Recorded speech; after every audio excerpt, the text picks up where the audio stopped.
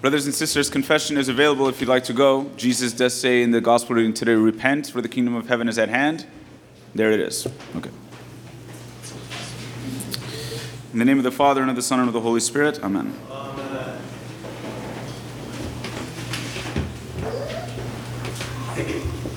I think it was Albert Einstein that said something like, I'm just paraphrasing here, I don't have the quote. It takes a crazy person to do the same thing over and over and over again and expect a different result.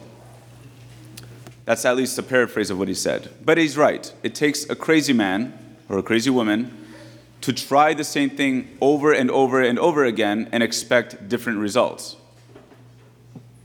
And yet somehow,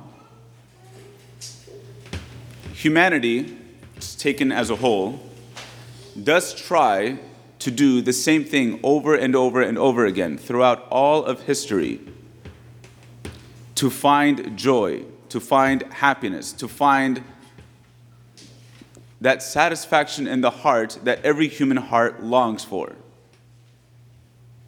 And the same thing that we try is some form of self-absorption, some form of selfishness or self-centeredness, somehow trying to take to ourselves forcefully the benefits that this world has to offer us. So usually it's associated with money, and this is what St. Paul says, money is the root of all evil. Money there is, of course, money, but it's also representative of what one can do with money. And that means materialism, buying just a bunch of stuff. It means some kind of social status. It means some kind of feeling bigger than other people, being greater than other people because of the amount of money one has, some kind of egotistical thing, somehow forcefully taking to ourselves some benefit from the world that makes us feel bigger than others, that makes us feel better than others, that makes us somehow bodily satisfied, or something like that. And this is what human beings have done from as far as Adam and Eve, actually. And we try the same thing over and over and over again, and we don't get a good result. The fact of the matter is, you've tried it, and so have I, and so has everybody that's come before you, and so will everybody that comes after us, save Jesus and Mary. We've tried over and over again to find our happiness in some kind of pleasure, to find our joy in some kind of expression of our ego. To pride ourselves, we think that we're going to feel good about ourselves. That others will look upon us and clap for us, we think will heal the insecurities and the emptiness of our heart. And we try that over and over again. Has it ever worked? It's never worked. It's always been a good Band-Aid, but it's never solved the problem. In the gospel reading, Jesus leaves Nazareth and he goes to Capernaum in the territory of Zebulun and Naphtali.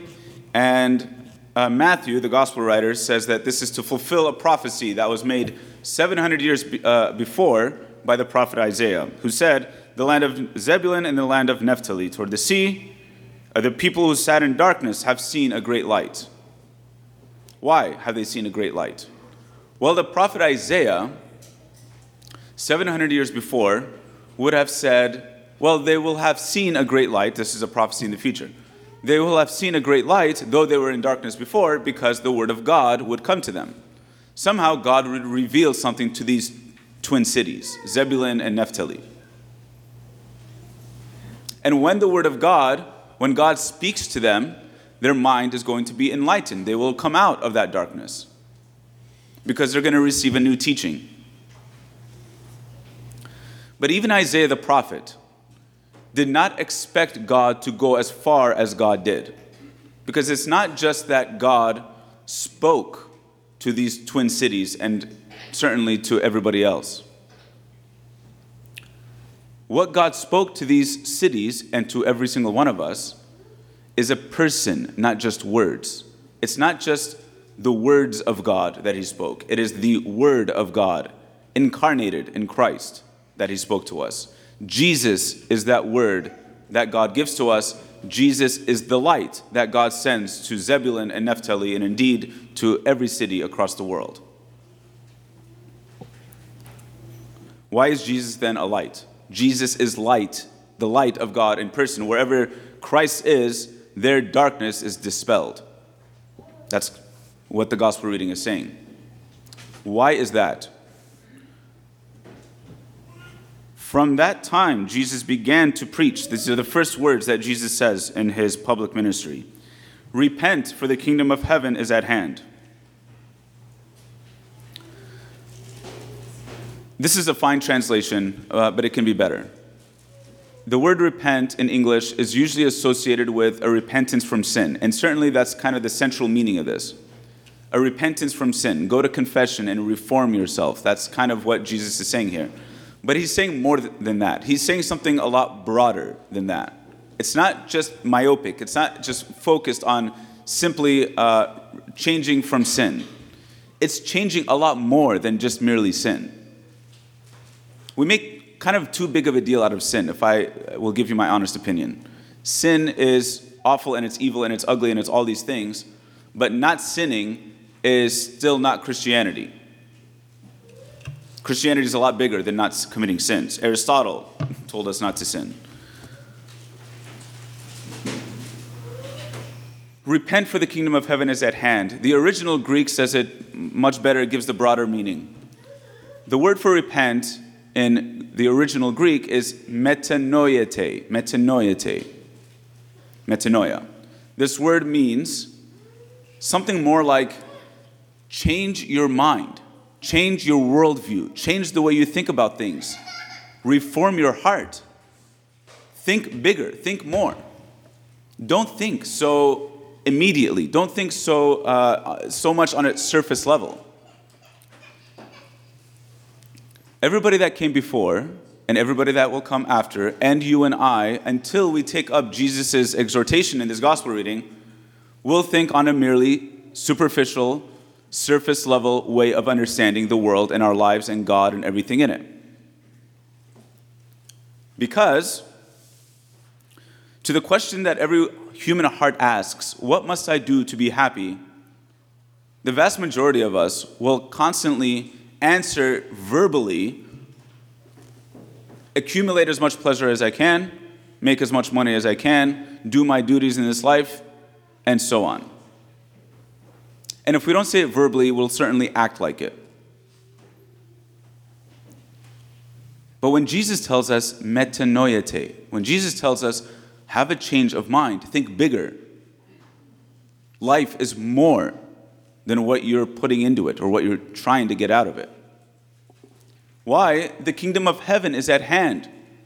Wake up. There's something bigger going on. Focus on that. Look at the bigger picture. What does it mean that the kingdom of heaven is at hand? Change your mind about the way you think about the world, because the kingdom of heaven is at hand. It's in front of you. In fact, in another part of the gospel, it's within you. What is the kingdom of heaven? There's a big debate about this in theology. I will not get into that. But just to summarize it, the kingdom of heaven is wherever God rules. Wherever the kingdom of God, wherever the rulership, wherever the law of God is upheld and followed by human hearts. Wherever a human heart looks up to God and follows him, that's where the kingdom of God dwells. That's the place, the location of the kingdom of God. And that is concentrated fully in the very person of Christ, who has taken on the whole yoke of God, the whole law of God, and he's carried it upon his shoulders. He's imbibed it. He's in fact personified it. He lives it out. He is the very word of God. Christ himself is the kingdom of heaven. And wherever Christ is, that's where the light is. Wherever Christ is, that's where darkness is dispelled. Wherever Jesus is, that is where the kingdom of God is. And now for you and I, that can mean our own hearts. There's a really beautiful saying of Jesus to Saint Faustina, whom he appeared to many, many times. And he says a lot of really beautiful things to her. It's really good meditation if ever you want to do that for a daily spiritual practice. Jesus says to her, I want to make your heart a garden where I will dwell and I will seek fruit on it freely, where I can roam around it freely and take my pleasure in your heart. That's the kingdom of God, where within a heart, Christ and the human soul dwell together and are in communion with one another. When Jesus says, metanoia, repent, for the kingdom of heaven is at hand, this is what he's talking about. There's something a lot more that the world has to offer us. And not because the world is offering it, but because God has entered this world. And he wants to give us a lot more than the entire universe can provide for us. And if we take that up, then that search for the satisfaction of the human heart, that itching that every single one of us has, we no longer have to work in this cyclical way, this circular way of doing things. From pleasure to money to satisfaction to pleasure to money to satisfaction over and over again, thinking that we're going to get anywhere with it. Break out of the circle. And we break out of the circle not because we can do it, but because God has broken into it. And that's where we can meet him. And God wants to pull us out of that circle. What does that mean on a practical level? That the kingdom of heaven is at hand means that we live the life of Christ here and with him. Not because we can achieve what Jesus achieves. We can't. We're weak. We're sinful people. We're broken, wounded people. There's no way we can achieve what Jesus achieved. But Jesus can dwell in us and achieve it for us and through us and in us. And if we invite him to do that, he will do that. And what does that look like? Blessed are the poor in spirit. Blessed are those who mourn. Blessed are the meek. Blessed are those who hunger and thirst for righteousness. Blessed are the merciful. Blessed are the pure in heart. Blessed are the peacemakers. Blessed are those who are persecuted for righteousness' sake. Blessed are you when men revile you and persecute you and utter all kinds of evil against you falsely on my account. This is what it looks like, brothers and sisters, when the kingdom of heaven dwells within our hearts and we are already living in that kingdom in this life. We are meek, we are poor in spirit, we are thirsting and hungering for righteousness, we are peacemakers, we are merciful. This is what it looks like when the kingdom of God dwells in our hearts. And when God achieves that in us, we no longer have to keep searching for and keep doing the same thing over and over again like crazy men trying to get a different outcome, because we won't. God has given us, though, the answer that every heart desires, that every heart is seeking. How do I become happy? How do I become fulfilled? How do I complete my humanity? How do I accomplish what I'm made to do? How do I become whole? How do I find satisfaction? How do I satisfy that itch that's in my heart?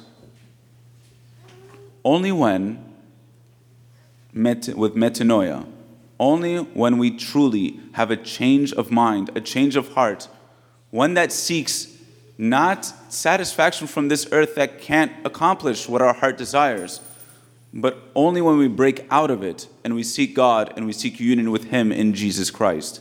There, where Jesus will dwell in our hearts as in a garden and roam freely, where he can pick from the fruits as he desires, and where he can take his pleasure in our hearts and we in his. Amen. Amen.